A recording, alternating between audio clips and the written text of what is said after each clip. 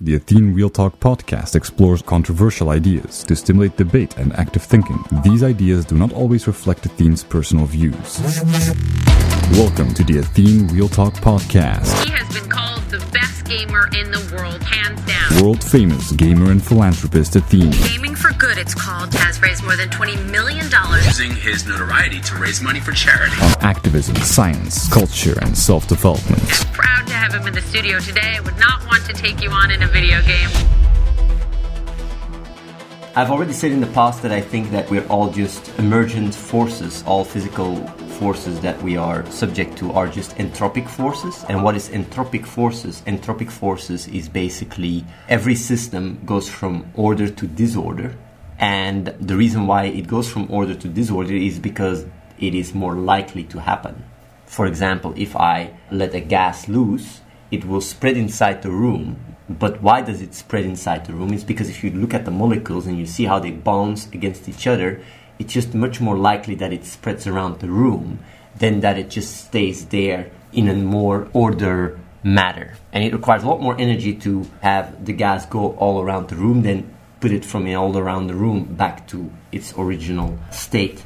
But why is that? Like, why do you have these entropic forces? Because it makes sense, obviously, what is more or less likely. But basically, when you boil it down, if you just look at it like data or information, ones and zeros, then obviously when you look at the information, and let's say the universe would just be an expression within infinity, because that's what I think, there's either infinity or there is nothing. And obviously there is something, so infinity is more likely. Within infinity, you can have any kind of emergent pattern emerge. Any pattern can emerge from infinity, and this universe would be one emergent pattern. But why do we have the physical rules, the laws that we are subject to? Because they are just entropic forces, because it's more likely. Basically, within infinity, any kind of information packet would express itself in the most compressed form. Just like, for example, when you store a black wallpaper on Paint in BNP, the file size will be much bigger than a JPEG, and as a result, when a black wallpaper would express itself within infinity,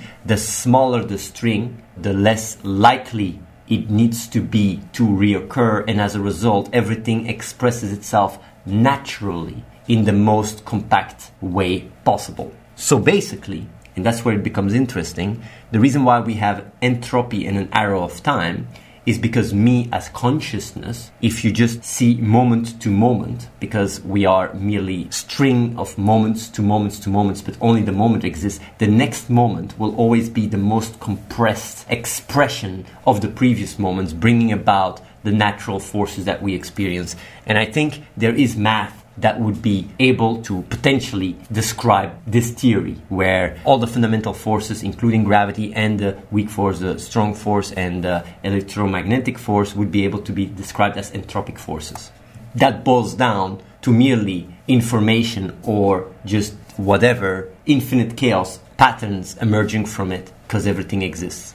But now, because this is already stuff that I talked about in the past, the thing that I was thinking about is like, yeah, but what is information? What is essence? Like, I always like to define what things are, because being able to really define it is most of the time already answering the question. Same as what is time? Scientists don't know what time is. They just say like the arrow of time seems to just emerge from entropy, but all the physical forces can go back and forth. There is no reason except entropy why there is an arrow of time. But I do think that entropic forces, that entropy is crucial within even the understanding of all the fundamental forces, because else you wouldn't even have time nor space. So you need entropy as part of the equation. But I'm not going to go much in that. I want to talk about what is information. I was really breaking my head. What is information? What is information? Is it zeros and ones?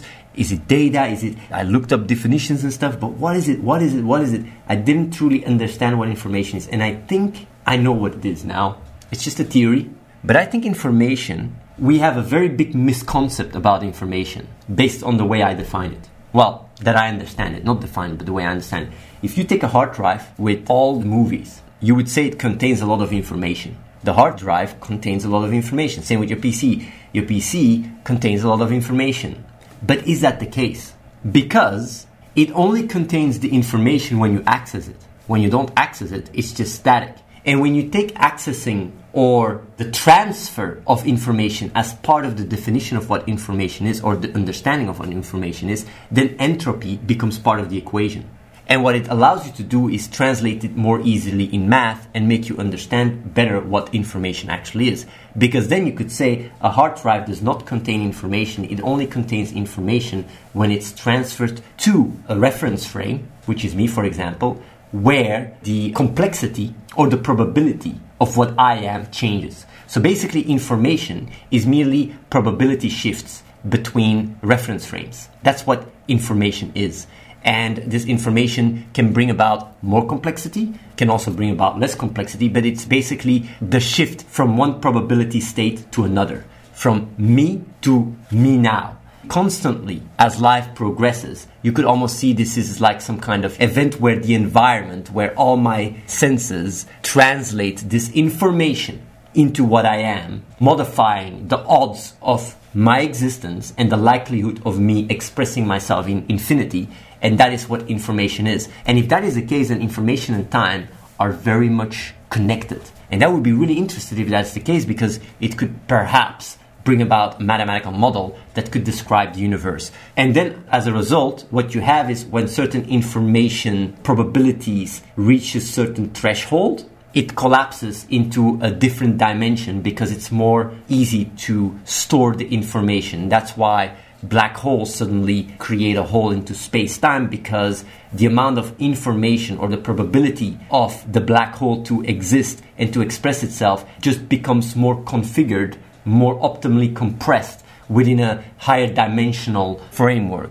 For example, if you take data, depending on how much data, it is more or less mathematically interesting to store data in 1 dimension or 2 dimension or 3 dimensions. It depends how much data. The more data you have, the more beneficial it is to add extra dimensions in order to compress that information.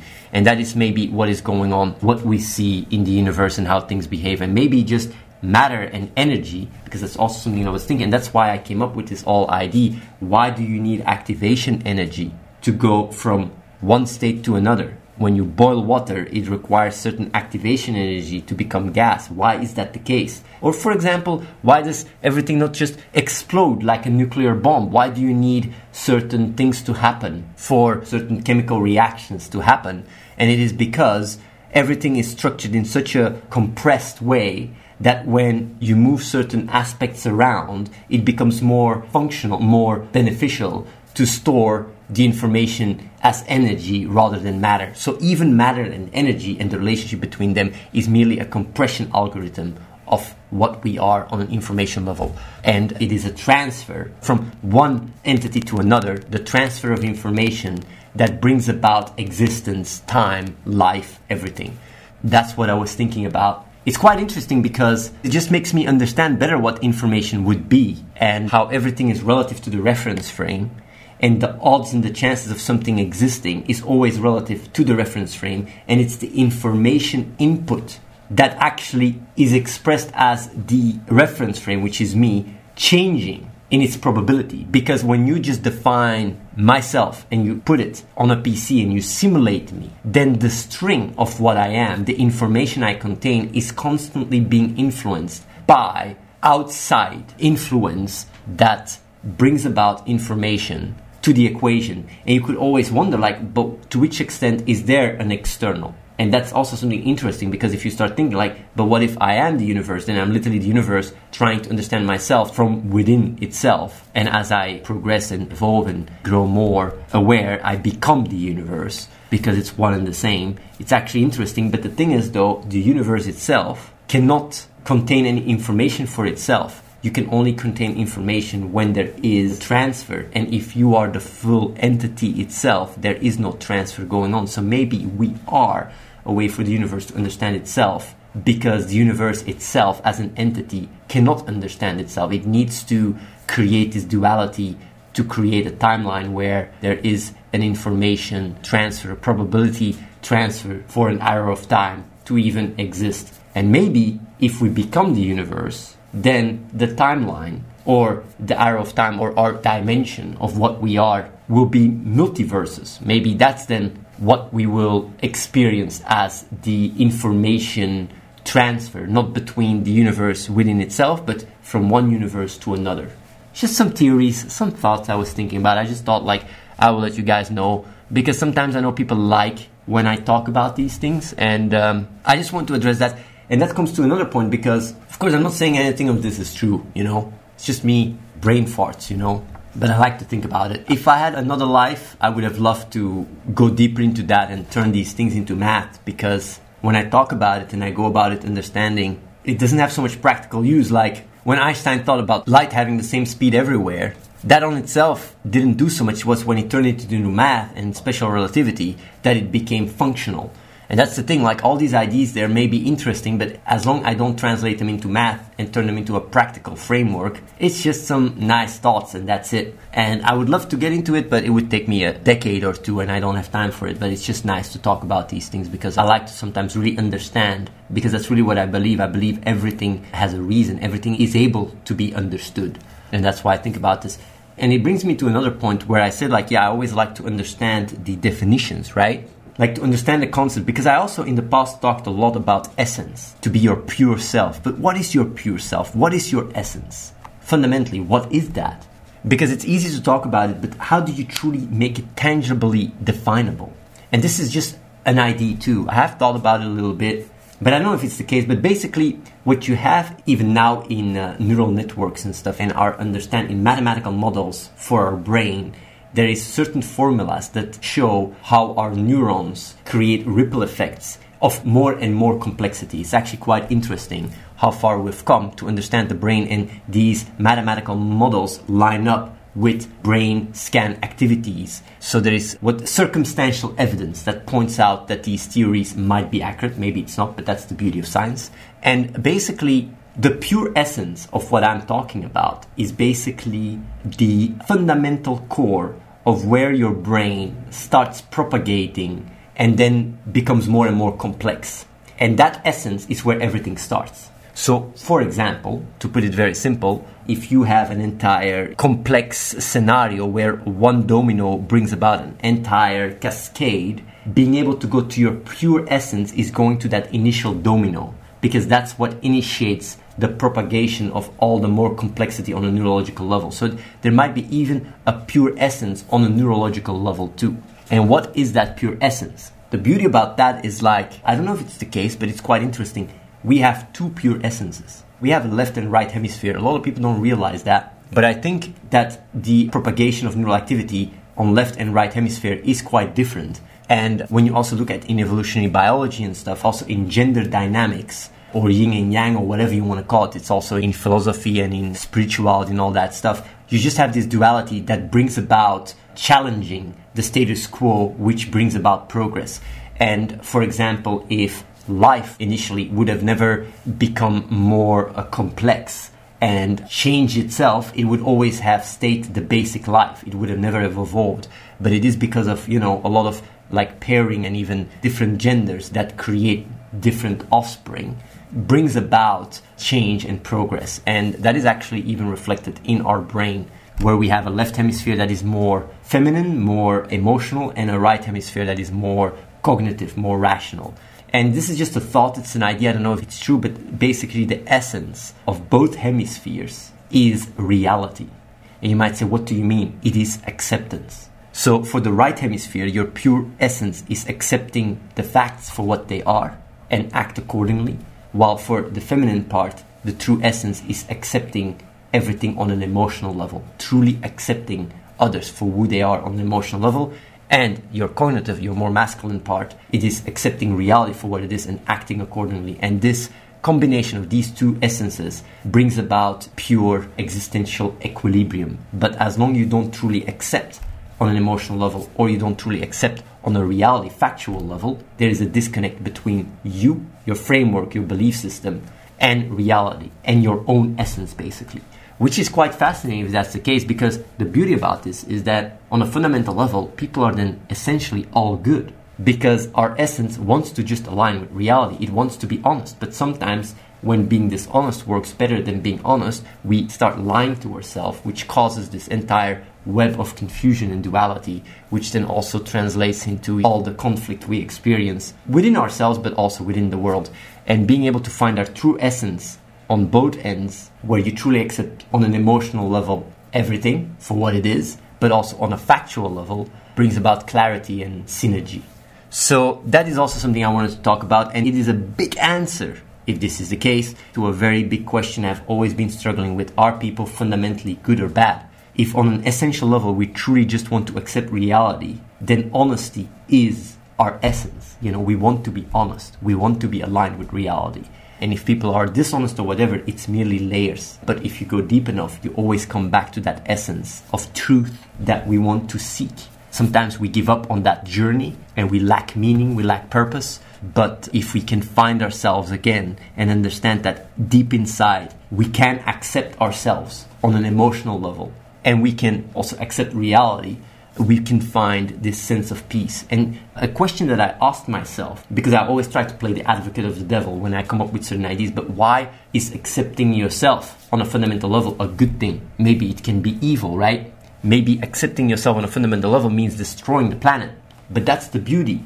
That is not true, because life itself is good, is giving, is growing. So death and killing and destruction goes literally against what we are. So being alive on a fundamental essential level is the core, literally the seed of goodness. And if we can find that in ourselves, we can really find this sense of peace and such.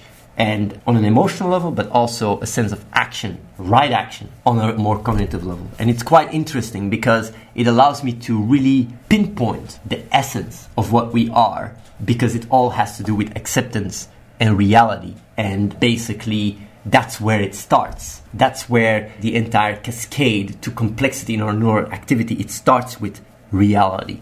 And that's what we want to go back to, but we want to understand it. And if our beliefs or our actions do not align with reality and it doesn't work, we can tend to push away our essence, this state of true compassion on an emotional level and true action and right action on a cognitive level, which is very interesting to think about.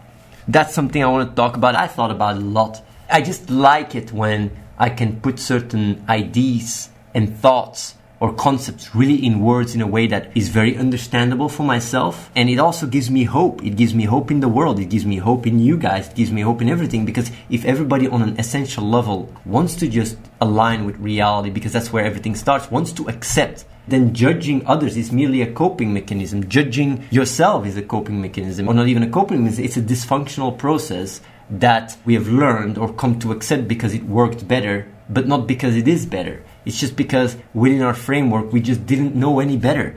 And the beauty of that is you can combine these elements through understanding and emotional understanding to bring about this clarity and balance and peace of mind, existential equilibrium that also translates into your actions and such. Subscribe to youtube.com/AtheneWins. Watch the live stream at twitch.tv/AtheneLive and follow The Real Athene on Snapchat.